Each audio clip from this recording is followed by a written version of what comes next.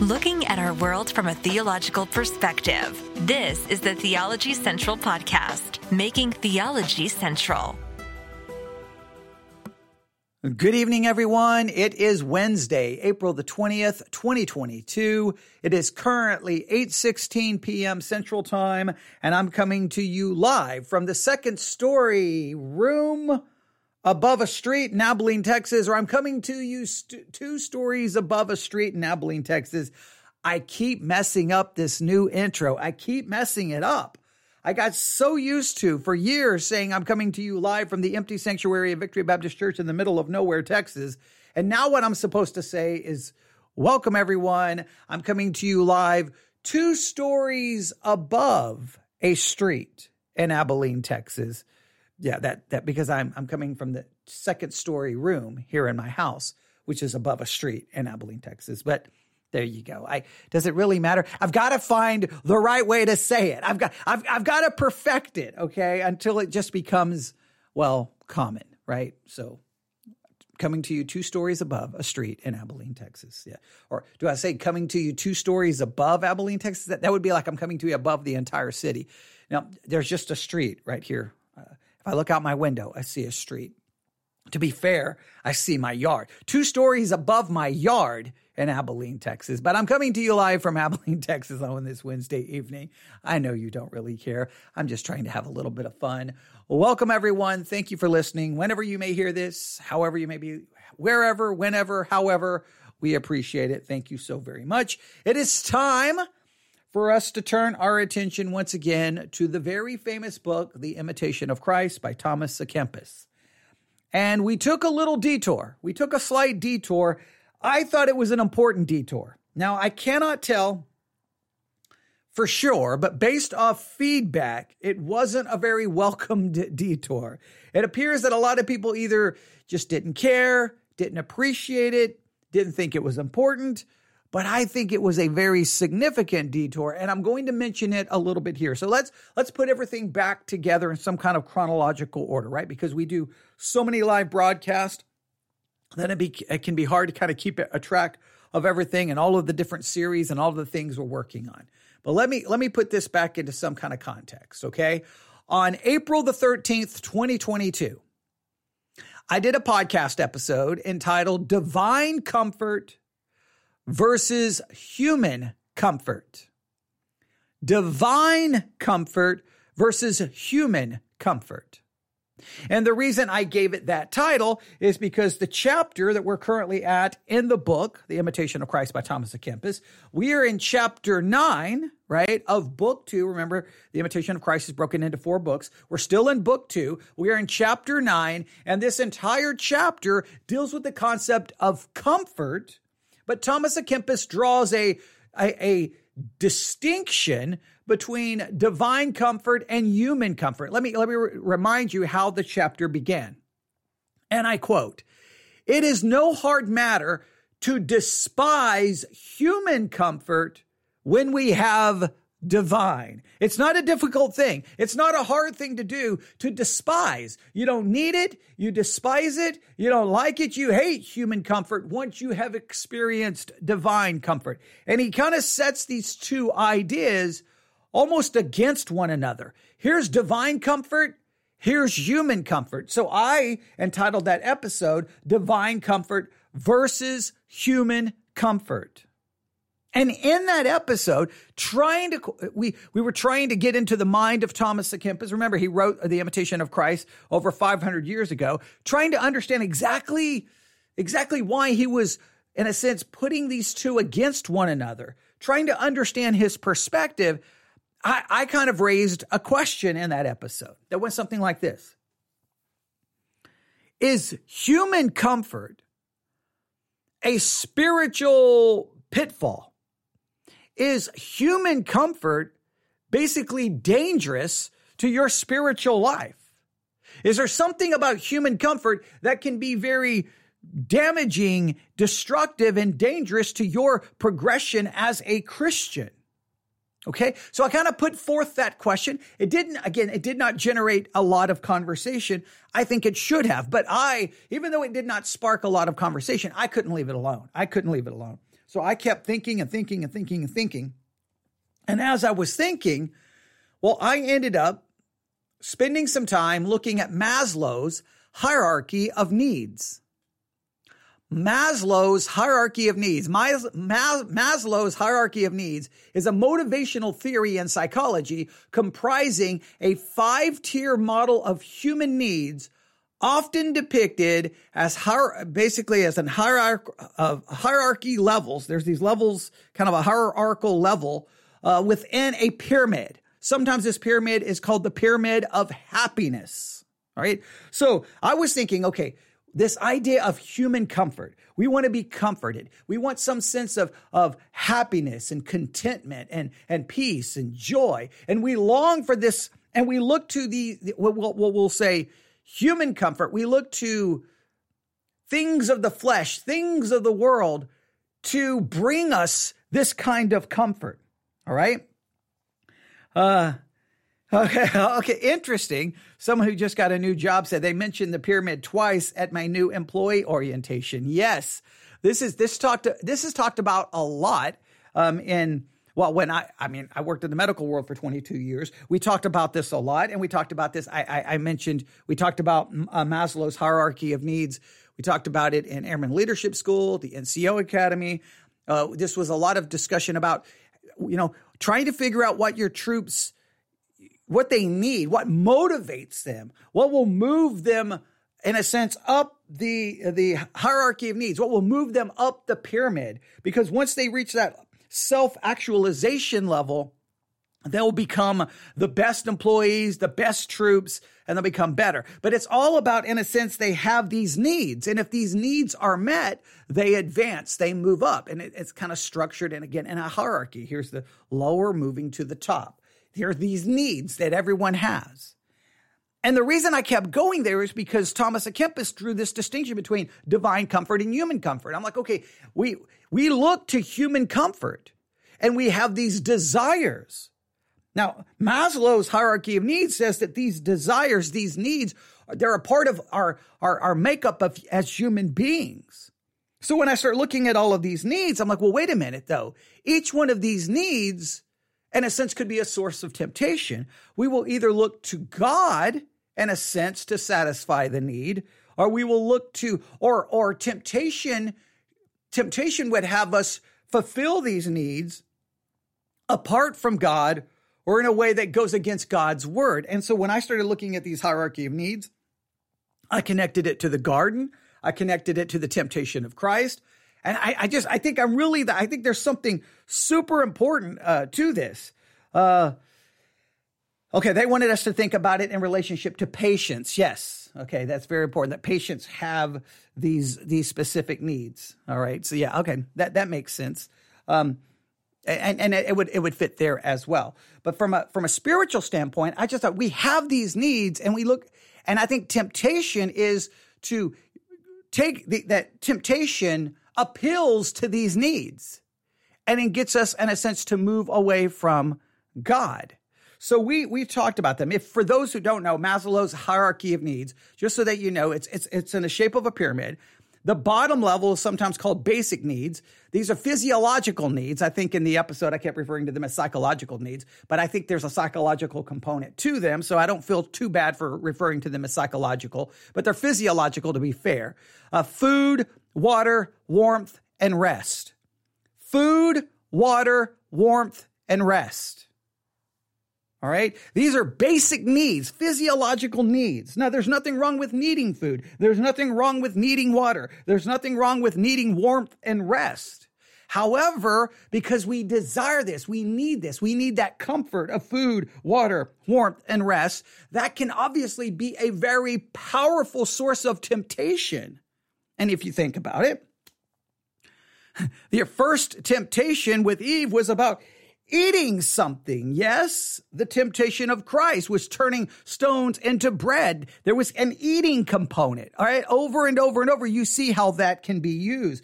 This food, water, warmth, and rest. And then Jesus has to remind us that man does not live by bread alone, but by every word that proceedeth out of the mouth of God. Desire the sincere milk of God's word. That we, and one of the spiritual disciplines is fasting, that we deny ourselves physical food to focus on spiritual food. So I just think that there's a correlation here, how these basic needs, we seek comfort for these needs, a satisfaction of these needs, and that can literally, we should see sin and connection to these basic needs. All right, then you have safety needs, security and safety. Then you have belongingness and love needs, intimate relationships and friends. Now, this is sometimes referred to as the psychological needs, this idea of relationships and friends, and you need people. Well, Jesus said, unless you love him more than mother, father, you have to hate mother and father and even your own life. You're not worthy of him. So see, it becomes a source of temptation. Then you have esteem needs, prestige, and feelings of accomplishment. Well, this becomes about ego and a sense of purpose and a sense of accomplishment. Again, we'll seek comfort for that need. Sometimes it's separated from God. And then you have self-actualization, which is where you finally reach the pinnacle of the pyramid and you achieve one's full potential, including created activities. You reach the top here, you have self-actualization, but it's apart from God. So in other words, you can live a life seeking human comfort to meet all of these needs, and it can just lead you literally away from God. And I think that these needs and this desire for comfort can be a source of temptation. I think temptation to sin is really a temptation to find human comfort in these basic needs apart from God. So I think in a roundabout way, I could continue to take this apart. Again, I was really hoping it would spark more conversation because I think there's something very much to this. But it's called Maslow's Hierarchy of Needs. You can find it anywhere online. You can read about it. There's been articles and articles and articles and articles and articles. And I just think that it's interesting that in The Imitation of Christ by Thomas à Kempis, written well over 500 years ago, in a sense, he begins to draw a correlation. Hey, here's divine comfort, here's human comfort. And almost like human comfort could actually be detrimental to us.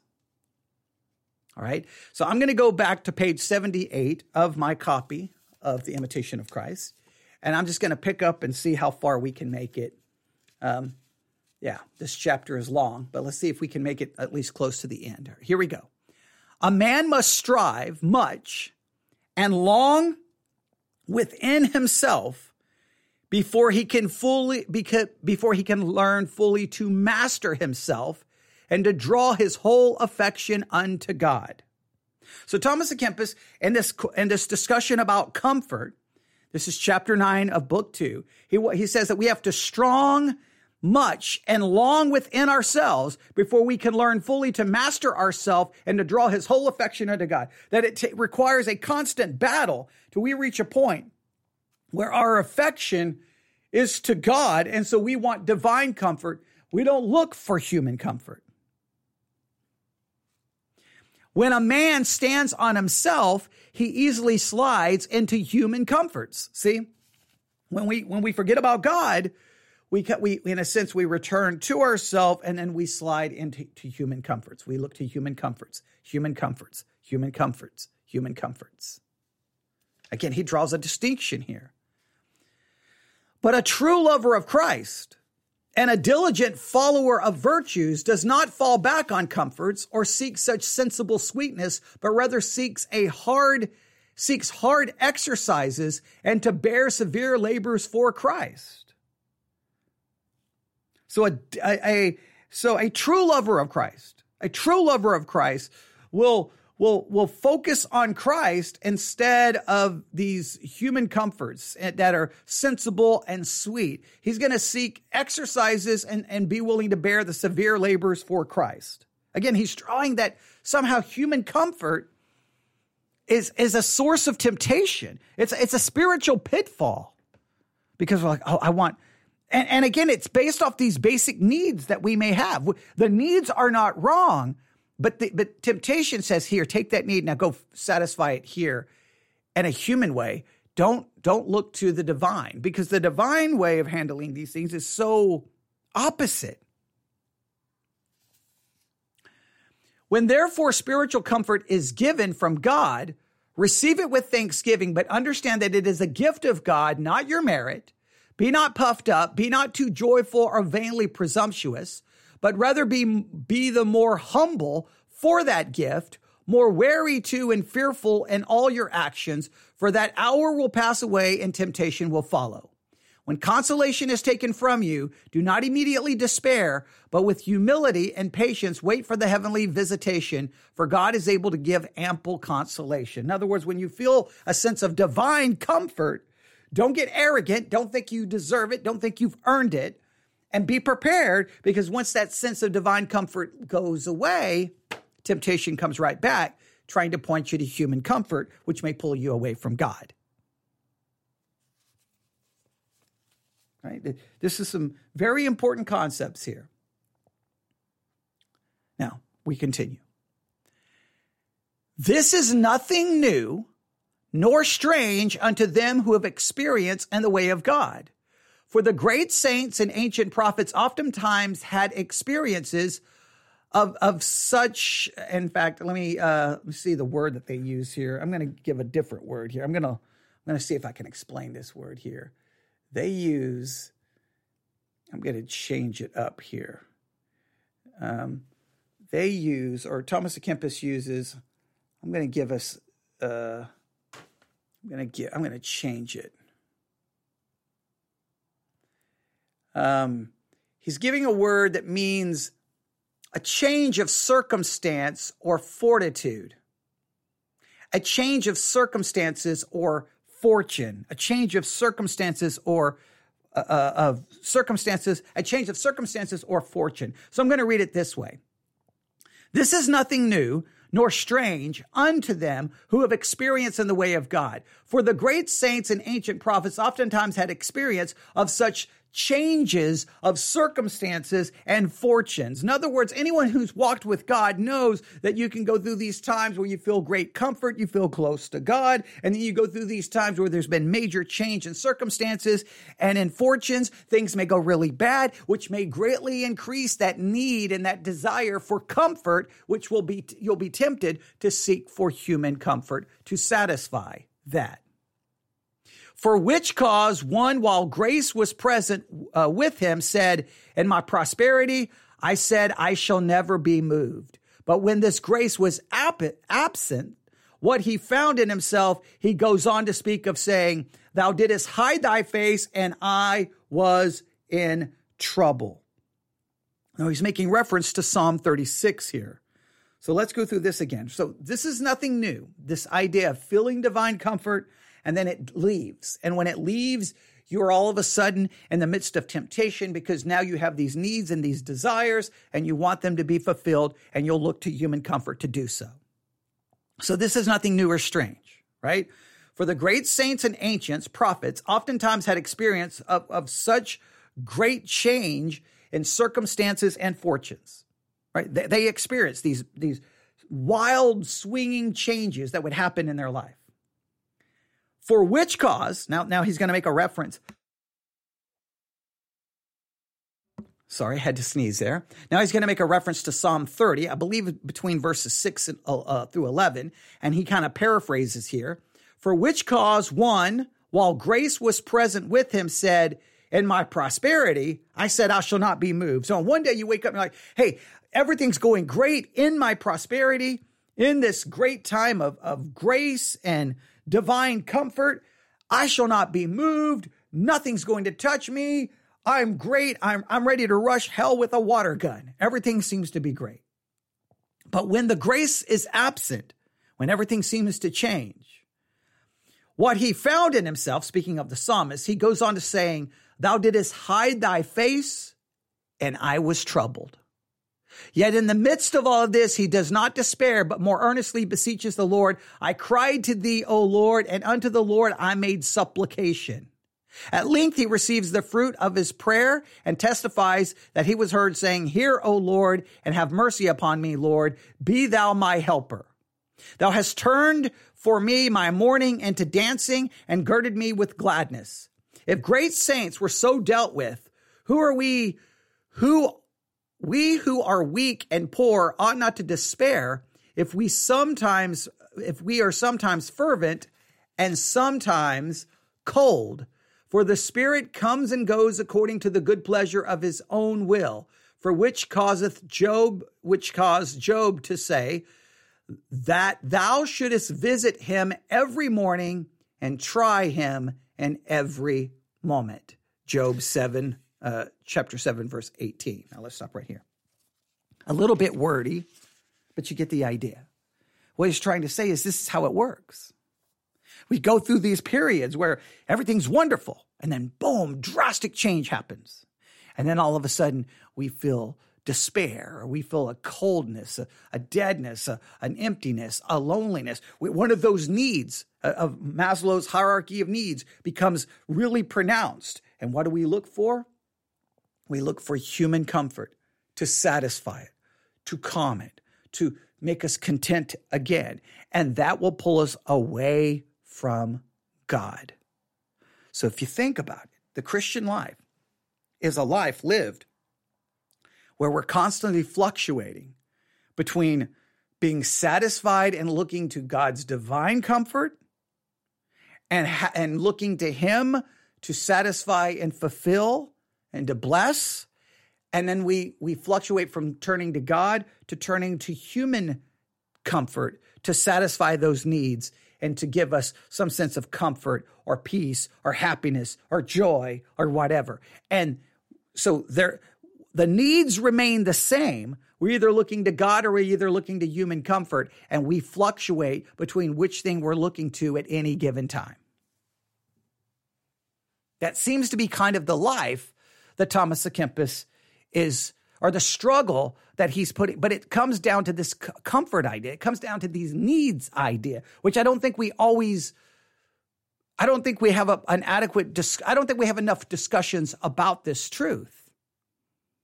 He goes on to say, whereupon then can I hope, or wherein ought I to trust, save in the great mercy of God alone, and in the hope alone of heavenly grace. In other words, where then can you hope? Since we live through in this kind of this in-between struggle, we can only look to God.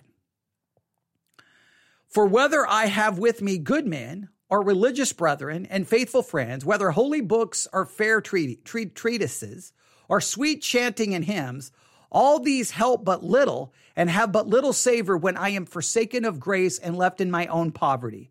At such time, there is no better remedy than patience and the denial of myself according to the will of God. In other words, you can have everything around you. You can have the best Christian friends. You can have the best church. You can have the best worship. You can have the best theology books, the best sermons. You can have everything. But when all of a sudden, for some reason, that divine comfort, you don't feel it, but those needs start screaming at you. You need this. You need this. You desire this. You want this. You need this. You need this. You need this. You won't look to God. You won't look to God. You won't deny yourself those things. No, you'll seek to have those needs and those desires met, but you'll look to something human to meet it, which will slowly pull you away from God. It's interesting when you think about Maslow's hierarchy of needs. Why is it that the Christianity that Jesus seems to imply, it seems to be a biblical concept that we should fast is to actually deny ourselves some of those basic needs so that we can focus on the spiritual. We fast from food so that we can focus on spiritual food.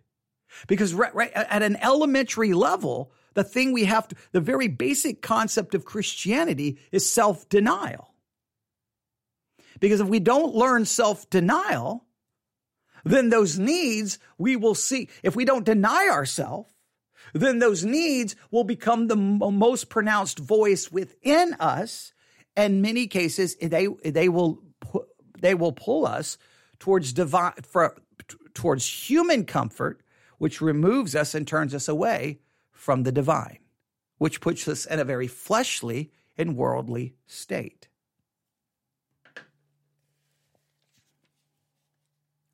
I think there's something to this. I have never found man so religious and devout that he had not sometimes withdrawing of grace or felt not some decrease of zeal. There was never a saint so high, caught up and illuminated, who first or last was not tempted. For he is not worthy of the high contemplation of God, who has not been exercised with some tribulation for God's sake. Temptation going before is wont to be a sign of ensuing comfort. For unto those who are proved by temptations, heavenly comfort is promised. To him that overcometh will I give to eat of the tree of life, Revelation 2:7. But divine consolation is given that a man be bolder to bear adversities. There follows also temptation, lest he should wax proud of any good. The devil sleeps not, neither is the flesh as yet dead. Therefore cease not to prepare yourself to the battle, for on your right hand and on your left are enemies who never rest. And that ends that chapter.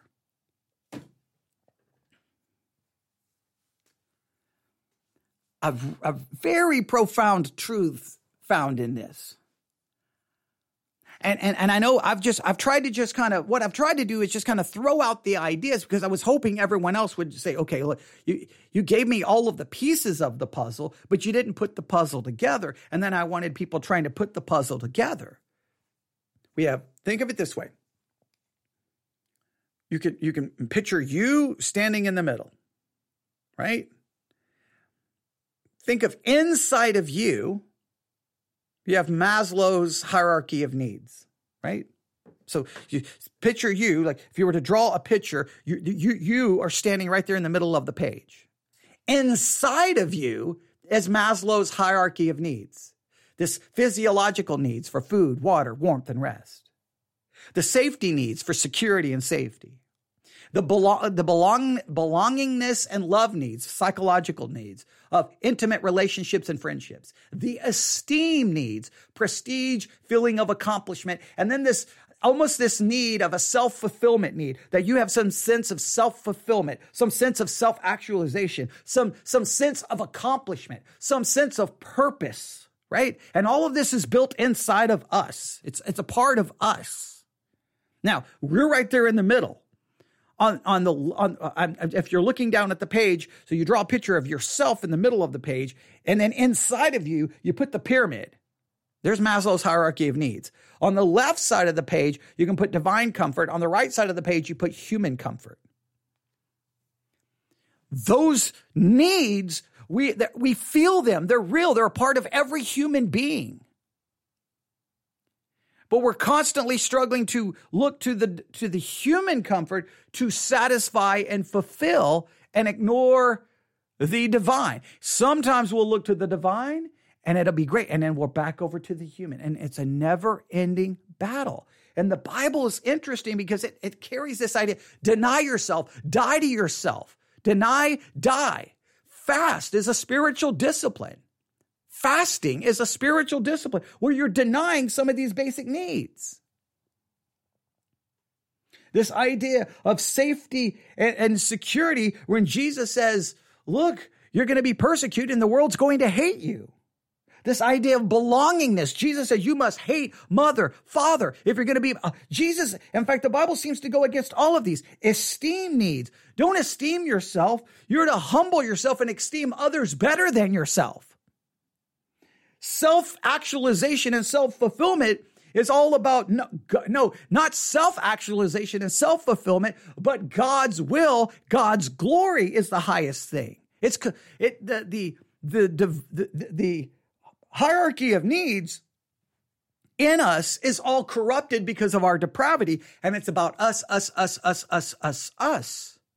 And sometimes what we do is we have this hierarchy of needs, and we look to God to fulfill all of these needs, when in a roundabout way, when we look to God, we don't look to him with this hierarchy of needs. We look at it with a completely different set of needs, which are all spiritual. In other words, what does Jesus say? Physiological needs? No, man does not live by bread alone, but by every word that proceedeth out of the mouth of God. As a newborn, desire the sincere milk of the word, that you may grow thereby. You should desire God's word more than gold, silver, and the honey and the honeycomb. Safety needs. You should be willing to follow Christ anywhere. Belonging. You should love God above everything else. Again, can we call this the spiritual hierarchy of needs is radically different than Maslow's hierarchy of needs. But what's in us is Maslow's version. It's about us. And sometimes we just look to God as the one to satisfy those needs, which in a little bit a roundabout way is kind of how Thomas à Kempis approached it. It's like we should look to divine comfort to fulfill these needs. But I think we should look to God for a whole different a whole different perspective on the needs. But every one of these needs becomes a source of temptation because we look to the flesh. We look there. I mean, if you think about Israel, food, water, warmth, and rest. As soon as they had these needs, they got mad at God. They got mad at Moses.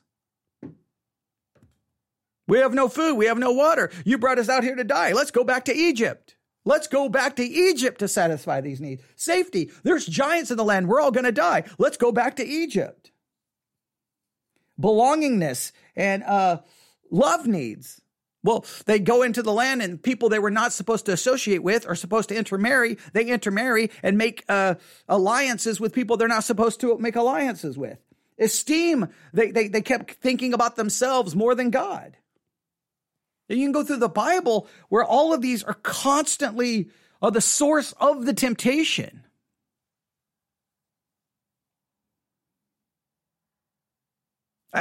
There's more I could say, but I'm just going to stop right there. Yeah, I think we're just scratching the surface here. I just feel like there's something more here that we're not.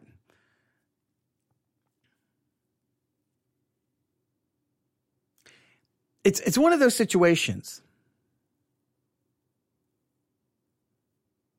where you can start second guessing yourself, right?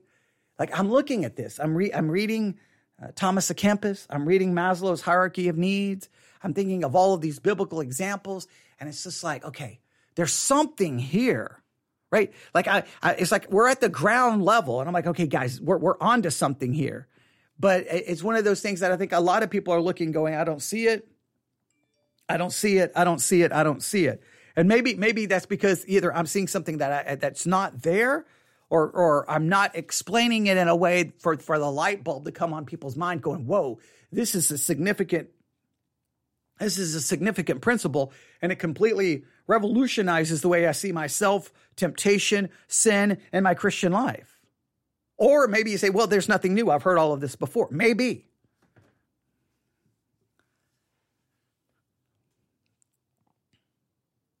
I'm convinced there's something here. I'm convinced. Maybe I'm wrong, but I'm convinced. I'm convinced that there's something here. I am. I think there's something to all of this. But before we know it, we're going to move on to the next chapter in the Imitation of Christ, and it's all going to be gone. But I'm going to find some way to bring all of this back. I don't know how, and I don't know where, and I don't know when, but I'm going to find some way to bring all of this back. I don't know where, but I just don't think we can just overlook this. But I like the image of us in the middle of a paper. Draw a picture of yourself with Maslow's hierarchy of needs inside of you. And then you have divine comfort and human comfort on the left and the right. Something about that image captures me a little bit of what the Christian life is all about. At least I think it does. I think it does. If you can hear that, that's a pencil. I'm holding a pencil. Whenever I start thinking, I pick up a pencil. Whenever my brain's running like at 1,000,000 miles a second, I always grab a pencil, because at any second, all of a sudden, it's just all these thoughts I'm just gonna start writing and writing and writing and writing and writing. Not that necessarily anything I write down is good or worth anything, but it helps get it on paper. But I think there's something here. I'm going to just keep saying that over and over and over and over again. Maybe not. Maybe not. You know what? There's a lot of times I'll do a podcast episode. I'm like, whoa, I think we're on to something right here. I think there's something good here. And then you'll just realize nobody else sees that. Nobody else thinks that. And you're like, okay, well, sometimes what you have to do is just move on to the next thing. Sometimes that's all you can do.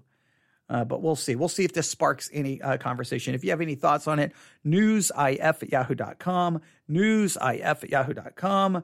Obviously, YouTube comments are always open, and the Discord channel is open.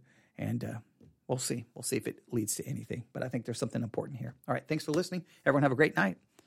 And I need to put my glasses back on so that I can hit the right button to stop this broadcast. All right. Everyone have a great night. God bless.